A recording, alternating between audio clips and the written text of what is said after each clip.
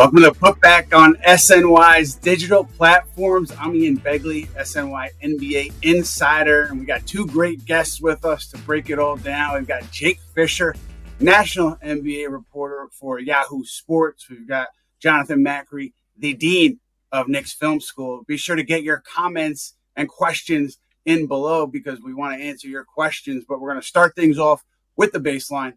As you know, a few days ago, Knicks making a big move, trading for OG Anunoby, sending out Immanuel Quickley, RJ Barrett, and a valuable 2024 second-round pick, which is coming from Detroit. Seismic move has a ton of implications, so we're going to get into that right away.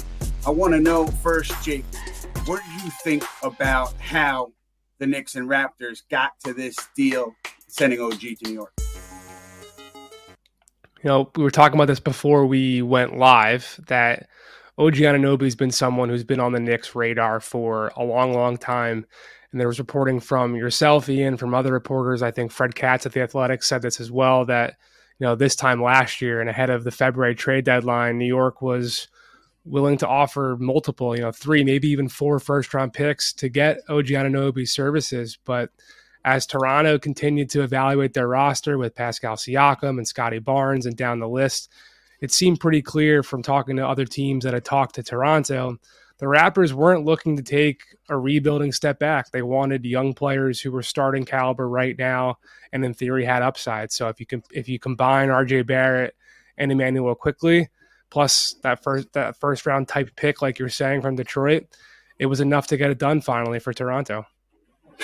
I do know, too, that at the deadline or prior to the deadline, that they had an offer that included Quickley and included, I think, more than one first. And obviously, Toronto just wasn't ready to move on then. And I know they but they told teams, particularly in Orlando at that G League showcase, that they were ready to make some moves. And I think it's multiple moves. So no one on this show would be surprised if Pascal Siakam is next. But John, for you, what is your reaction now to the trade after we've seen 2 games and you've digested it a bit? Yeah, I mean, just in terms of the trade itself, shocked at the timing. Obviously, we're still in December. You don't really see these sorts of trades this early. But obviously not shocked that they went out and got this guy because, as both of you have reported repeatedly over the last year, this is someone the Knicks coveted, and I think we've seen why they've covered him over the last 2 games. I think, look, there are challenges inherent in building a team or trying to build around a team around Jalen Brunson and Julius Randle, who are brilliant offensive basketball players, but defense is not their strength. To have, a lot of people have referred to OG as this, but a Swiss Army knife that you could really deploy in so many ways and shores up everything around him on the defensive end, including, moving DiVincenzo off of like the primary assignment. I think it kind of ties everything together. And you could just tell, like, I give the Knicks front office enough credit to know, or for them to have known, they were going to struggle with now 2 of their initiators gone. So you figure they knew that, still made the move. And, I'm sure we'll talk about it later. Maybe what else do they have in store? Right. And I think you look at OG, he's going to be a free agent this summer. I don't think there's any way the Knicks make this deal without high confidence that they get a deal done in the summer with OG Anunoby. CAA ties are obvious. Leon Rose running CAA before he came to the Knicks. 3 CAA agents on OG. I think it's Drew Morrison. I think it's Austin Brown. And it's Sam Rose, Leon Rose's son. So, the deal's going to get done. I'll go this far. I'm going to give away free money. The first person to send a reply to me saying OG Anunoby, I can give you $100 if he does not re-sign in New York. If he signs in New York, you don't have to give me anything. It's going to happen. But then you look at, what's left and what's next. And I know that people over there feel that they have enough to get another significant deal done. And whether that deal is at the deadline or in the off season, I'm not entirely sure. But I think they feel good about a future with OG Anunoby, with Isaiah Hartenstein, and then seeing where things go beyond that. And I want to hear from you, Jake, though, about, because I think you reported about him potentially taking less money. I'm curious about that because that would be obviously a big win for the Knicks. It would be a big win for the Knicks. OG's situation has been top of mind around the league basically for 2 years now, dating back to when the Utah Jazz were getting ready to trade Rudy Gobert. I remember first hearing OG's name come up in that conversation when Toronto, this was before they ended up getting Jakob Poeltl last February, when Toronto called Utah about inquiring about Rudy Gobert, the Jazz told them we'd like OG back in that scenario.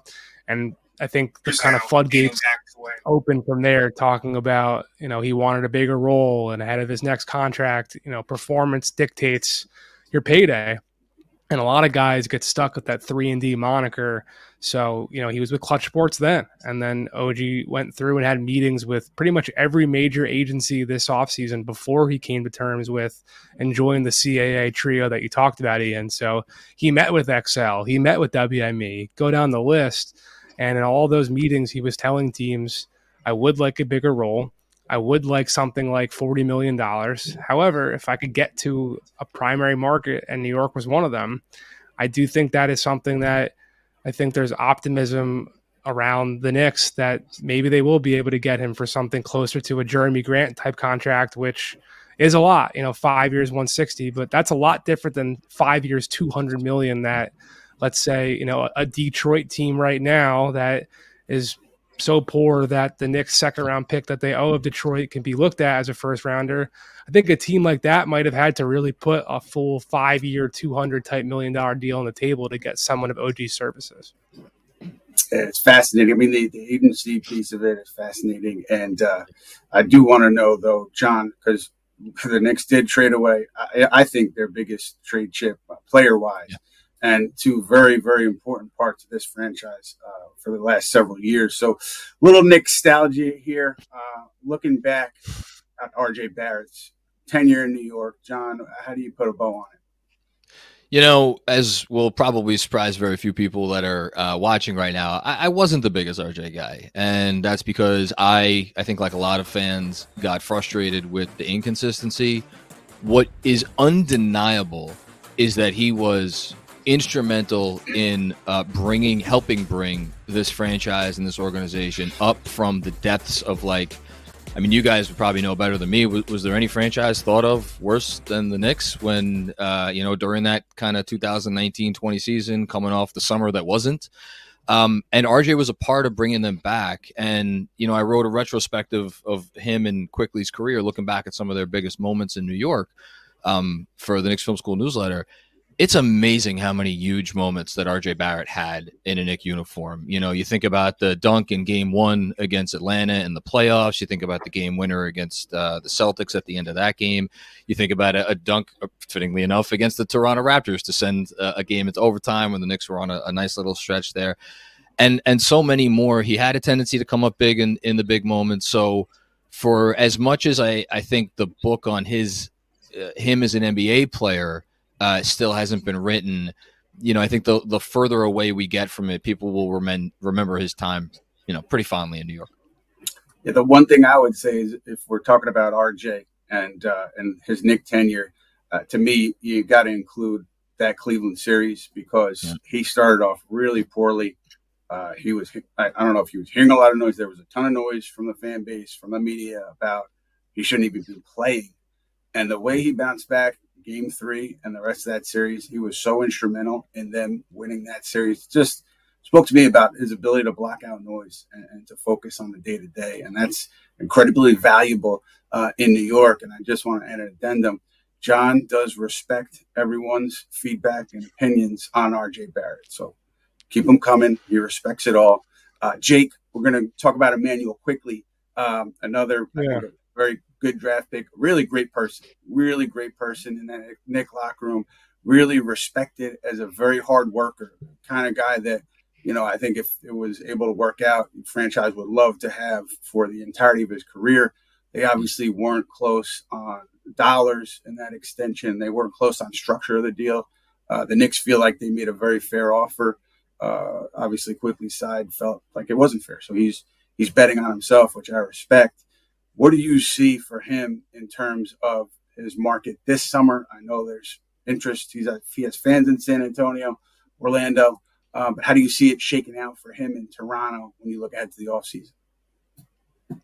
Yeah, it's ironic being that his situation now is pretty identical to what Jalen Brunson was dealing with in Dallas before he came to New York, where I went to the Knicks practice facility sometime last spring. I forget exactly what it was. It might have been late March, early April, because we sat down to do kind of a 6 man of the year push. And I remember him saying something to the effect of, I like the 6 man role. I'm happy to, thrive wherever the team wants, but don't get twisted. Like, I do want to be a starter one day.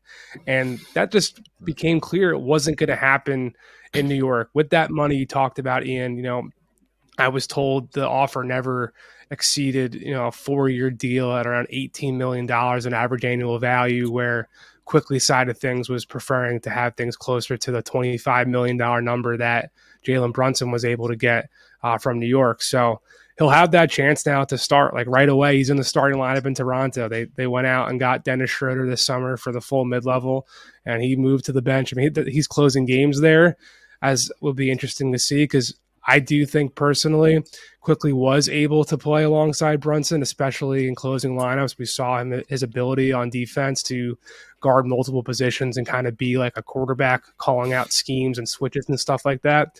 But he'll have the opportunity regardless in Toronto to be the starter, and I think command that $25 million figure that he was looking for if he's able to do that and do that effectively. This is a sample size now for a Raptors team that, maybe they will trade Pascal Siakam, maybe they won't. Maybe this team, I think they've won 2 straight since the trade went down. Maybe they will kind of figure out these pieces and they can still extend Pascal and think about trading him in the summer. So that bigger context around the situation, I think, will play into what he can command from the Raptors. But the Spurs and Magic that you mentioned, Ian, I've heard they've had interest in Quickley as well. So those are 2 teams that I would consider, especially San Antonio, if they continue to have a lack of playmaking to feed Victor Wembanyama. I think generally people are looking for them to look at a point guard this summer, maybe even at the trade deadline here in February. So those are 2 options I would consider for him long term as well. Yeah, I think that I totally respect that he bet on himself. I think both sides feel like they were being logical, but I know that on Quickley's side, they were not really concerned in the aftermath of this thing that there would be a lack of interest in him in this upcoming offseason. They felt like, something is going to be there. Teams know what he can do, even if he was not playing a ton of minutes. Teams had a strong evaluation and understanding of who he is. So it's going to be interesting to see how that goes. I wish Immanuel Quickley nothing but the best. Had a lot of respect for him. Had a lot of great basketball talks with him. And so we'll see how it plays out. But we want you guys to know that we are now in podcast form. So be sure to download the Putback podcast on anywhere you download your podcasts. You probably downloaded the Knicks Film School podcast already. You probably downloaded Jake's podcast already. If not, you should. Now download ours and give us a listen on there. But right now, we're going stargazing, boys. We are going to talk about what is next here with the Knicks. Stargazing, regular feature on our program. And some people might say, well, you're just trying to, get people excited. My counter to that is Knicks Governor owner James Dolan was on the record saying that Leon Rose, he brought him here because Leon Rose can bring the best talent here. So obviously they're in the market for bigger names. We're not making things up. And let's start with Dejounte Murray in Atlanta. We know that Knick decision makers, I don't want to say decision makers, some Knick voices with influence see Murray as a really good fit alongside Jalen Brunson. I'm not sure if that has changed after the Anunoby trade. I haven't checked in on it. I don't know that, but I would assume that at the very least, you're going to continue to check in with Atlanta and see where it is. Jake, Dejounte Murray, do you think Atlanta eventually moves him? Do you think it's by the deadline? How do you think things play out in Atlanta? I think a lot of things are in flux there. A lot of things are definitely in flux with the Hawks. I got my next notebook article coming out tomorrow at Yahoo, so I don't want to say too much and spoil things for the employer, but I am expecting Atlanta to look at pretty much every option on the table that doesn't include Trae Young and Jalen Johnson. They're rising forward, who, if you watched their game against the Thunder last night, the dude looked like a young Blake Griffin. He was unbelievable behind the back, transition plays and, dunking on people and throwing lobs. He's a heck of a talent. So I think from Clint Capella to DeAndre Hunter to Dejounte Murray, all those guys are going to be for the taking to bring it back to the Knicks. It's a curious fit for me. I know that there's going to be plenty of Knicks fans. I'm sure plenty of Knicks Film School listeners. And if you want to download our show, it's Ball Don't Lie from the Yahoo Sports Podcast Network. I think plenty of fans are going to be wanting to point at that lack of playmaking role, that lack of backup point guard. But I think the Knicks are going to give Deuce McBride some time. Malachi Flynn was a first-round pick. He's someone they can give a look at. And like with Dejounte, to me, it's just like a questionable, curious fit, being that the role you would bring him in to be a secondary supplement to Jalen Brunson is what he's doing with Trae Young in Atlanta right now, and it hasn't exactly worked out so successfully. So I know the contract is considered to be pretty good value with his extension that kicked in and as the cap is going up, all that, but I don't know. It doesn't really get my juices so flowing if I'm looking at it from a New York perspective. I'd be curious if Jonathan thinks differently. Yeah, I'm happy you brought up that contract because I remember when that was signed, I was taken a little bit aback because it seems like anybody who's even remotely in the All-Star conversation, right? Like, let alone a guy who made an All-Star team under the age of 25, like kind of almost averaged a triple-double with San Antonio. He was an all-defensive player when he was younger. The fact that he would accept that kind of raised an eyebrow for me a little bit. And I think what it ultimately gets to with Dejounte, and this is not exclusive to him, I think there's a lot of really, really good players in the league you could say this about. Well, if you're not good enough to be a team's every possession on-ball guy generating the offense, and you're also not an ideal fit off the ball. And like, look, anybody could just go look up the numbers, the on-court numbers with him and Trae Young together, just the general numbers for Atlanta over the last 2 years since they got Murray. It has not worked. I know they had a nice win last night against Oklahoma City, but it's been underwhelming. He's not shooting it great this year. He didn't shoot particularly great last year. I'm not sure the fit is there. I completely agree with what you said, Jake, especially when you look at, Dante DiVincenzo is their starting two now. I think he's fifth, maybe sixth in the league in spot up threes, and he's shooting them at a blistering pace, like 44% on the year, and that's after a tough start. Murray's outside the top 50 in total spot up threes, or catch and shoot threes, excuse me. And his percentage is just kind of ho-hum. So with all due respect to what we have very clearly seen in the first two games without Quickley, which is that their bench is lacking seriously in some playmaking, does that need move the needle enough where you're going to go out and get a Murray for whatever it's going to cost? And obviously you guys would know better than me about that, where, might there be a smaller option or something that doesn't cost quite as much in terms of assets that would make a little bit more sense? Because I'm like you, I don't love the fit with the starting five. Yeah, fit question's interesting. We can debate about it. No one is questioning my guy Matt Spenley's fit with our show. He's the best. He's our social media guru, and he's got a fan question for us. Matt, what's up? Thanks, Ian. Always making me feel so welcome every time I pop on. Yeah, I really appreciate it. It makes me feel special. All right, Austin Ryback on YouTube is asking, it's early, but it's clear the Knicks now have a clear lack of shot creation off the bench. If you watched the game last night, I think that was clearly the glaring issue. Tibbs has been staggering Brunson and Randall, which he has done very little throughout the season. But when you're watching, and it's Deuce McBride, it's Josh Hart, it's they're clearly lacking there. So Austin's asking, who are the realistic deadline targets that we can potentially look out for at the guard position while the deadline approaches, Ian? Yeah, I think the name that people throw out is Malcolm Brogdon, and I don't know what the cost for a Brogdon would be. He believes is under contract for next season, so that's also a consideration. Tibbs' favorite, Alec Burks. I know he's not having a great season. I don't know the interest level there, but I'm sure he could be gettable. Bojan Bogdanovic is not necessarily bench help, but he's a player that I think Detroit will be open to moving because of where they are and where he is. And so the Knicks have had interest in him in the past, but I don't think there's an obvious fit there. I think Killian Hayes is a guy who could be available. So you look at those names and maybe DeLon Wright and Washington. I think the Washington situation is interesting because they obviously will be open for business. However, I do think in a big picture sense, I don't think the Knicks are going to give anything up that would put them in jeopardy of not being able to do a bigger move. I think that's part of the calculus here. I'd be surprised if they made, let's say they traded for a bench guy, but they traded like a first or a couple firsts and, Quentin Grimes, something like that, where then you're really depleting yourself for a bigger trade. So I think that is part of what will happen here. I don't know particularly who they're interested in bench wise, but I don't think they're gonna put all their chips on the table here for that kind of player.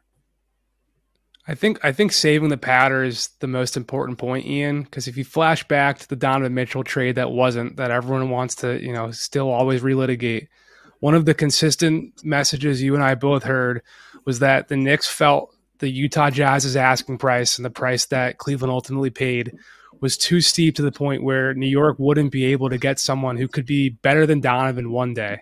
And that's, to me, still the ultimate goal and the ultimate benchmark that I would expect New York to consider. And then if I was the one calling the shots in Madison Square Garden, I'd be thinking about too, because as good as this team is, it doesn't really seem like the NBA title is truly attainable if you don't have a real top 5 player.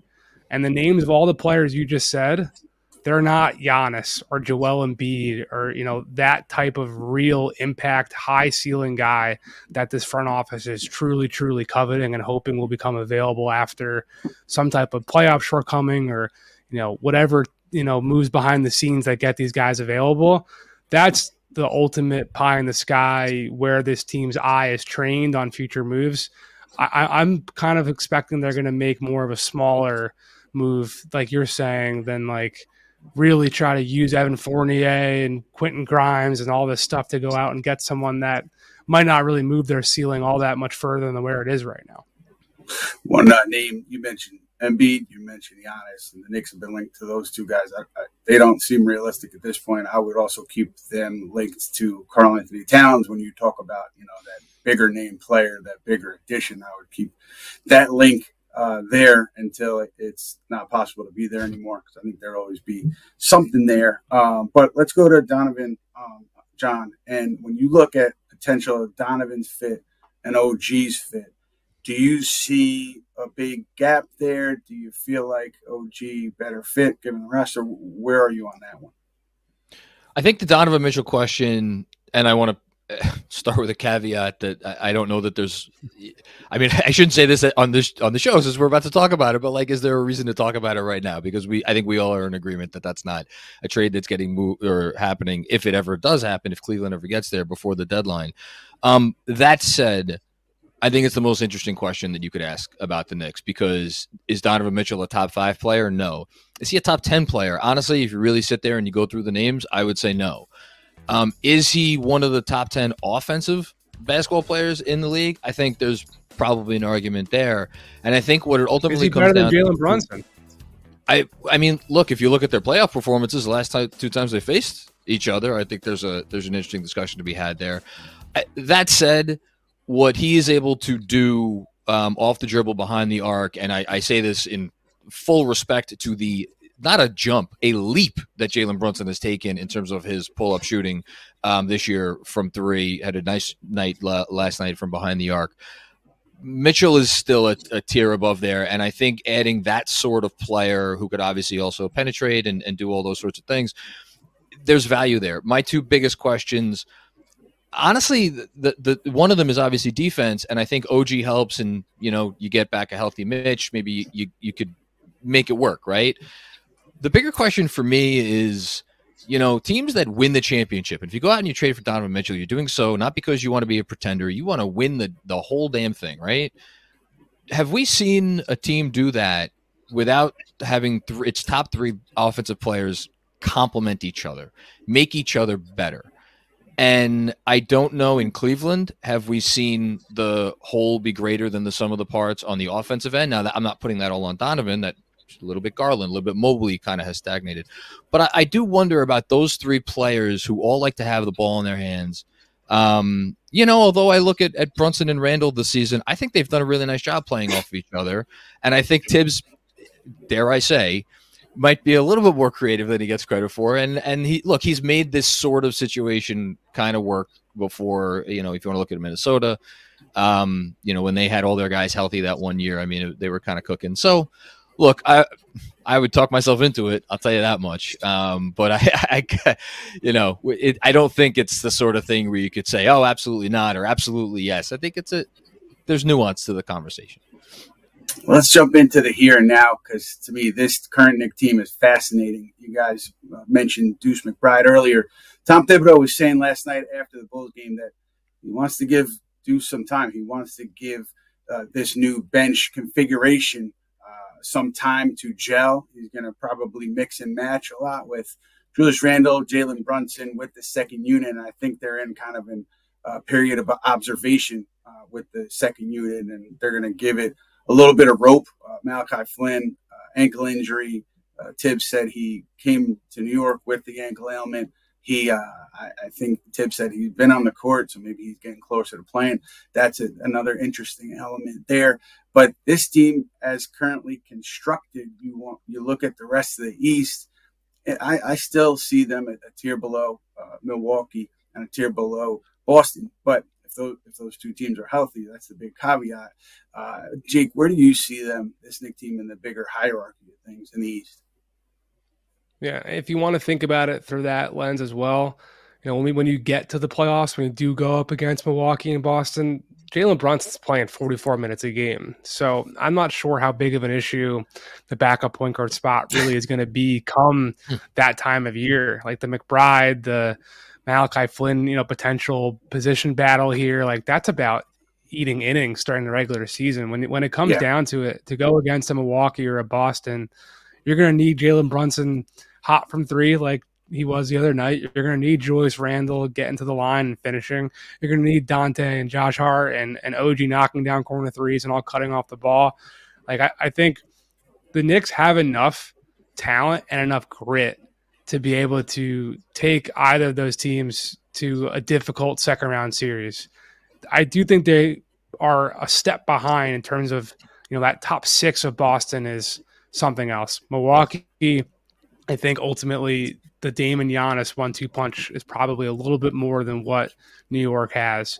But when you look deeper down in the rotation, that 7, 8, 9, the fact that Tibbs has routinely gotten a gritty, full-out effort from this group since the moment he stepped foot on that sideline. I do think none of those teams are going to want to see New York in the playoffs, and I do think they're going to have a fighting shot, like emphasis on fighting, because this team is going to fight. They're going to scratch and claw and bully and cut and dive on the floor, and they might end up giving one of those teams a real scare. I think it's possible. Matt Spenley, we're going to you. Fan question. What do you got? All right, guys. Nelson Bonilla is asking, what's the chances of losing Isaiah Hartenstein to free agency this summer? So Hart's going to be a free agent. I think a lot of Knicks fans would like to see him back. He's stepped up enormously with Mitch out. And, John, I want to ask you this, because when the Knicks got Hartenstein, I think the first thing that we heard was, his passing from the pivot is fantastic, and that's going to be a huge skill that they can potentially utilize. But I think defensively, especially, his growth this year, more so than any other, has been, tremendous. So your thoughts on him, and then, kind of everybody on if you think they should bring him back, if that is even feasible given their cap situation. Yeah, I mean, it's funny you bring that up about the passing, because finally, there's fans that have been begging for it for over a year. Tibbs got in front of the mic the other day and said, I kind of like the idea of using Isaiah Hartenstein in more of that sort of role. It's like, okay, it took us a while, but we got here. And I think maybe you'll see that more moving forward, especially now that no Quickley, no Barrett. Defensively, man, he has no conscience. It doesn't matter who you are, how much of a head of steam you got coming through, and he is able to get his hand on, some of these dunk attempts with a regularity that is almost staggering. The biggest compliment I could give to Isaiah Hartenstein is that the Knicks lost the guy who was on pace to make an all-defense team, in my opinion, in Mitchell Robinson.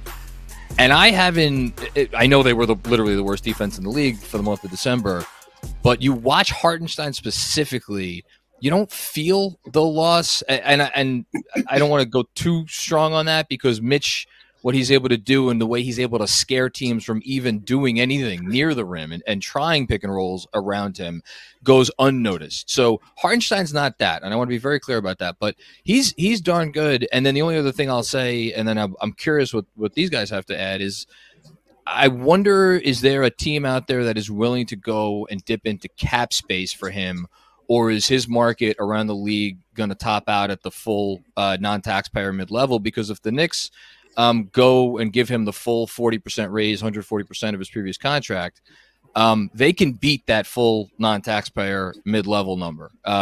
So I wonder, is the market that going to be that robust? I mean, it's a center, so you never know how the position is going to fare in free agency. But yeah, Ian, I'm curious what you have to think about that.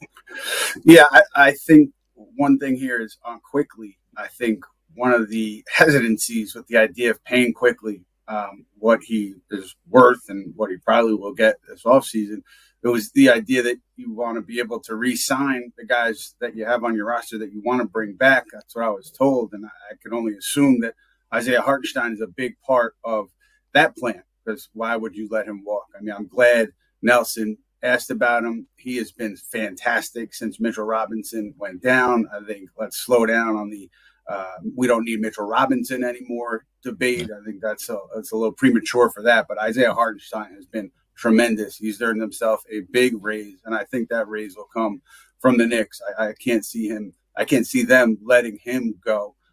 But with that, we are going to go. So thank you so much to Jonathan Macri. Thank you so much to Jake Fischer. Be sure to check out Jake's work on Yahoo Sports and Jonathan's work Knicks Film School. We are going to be back Wednesday at noon, next edition of the Putback.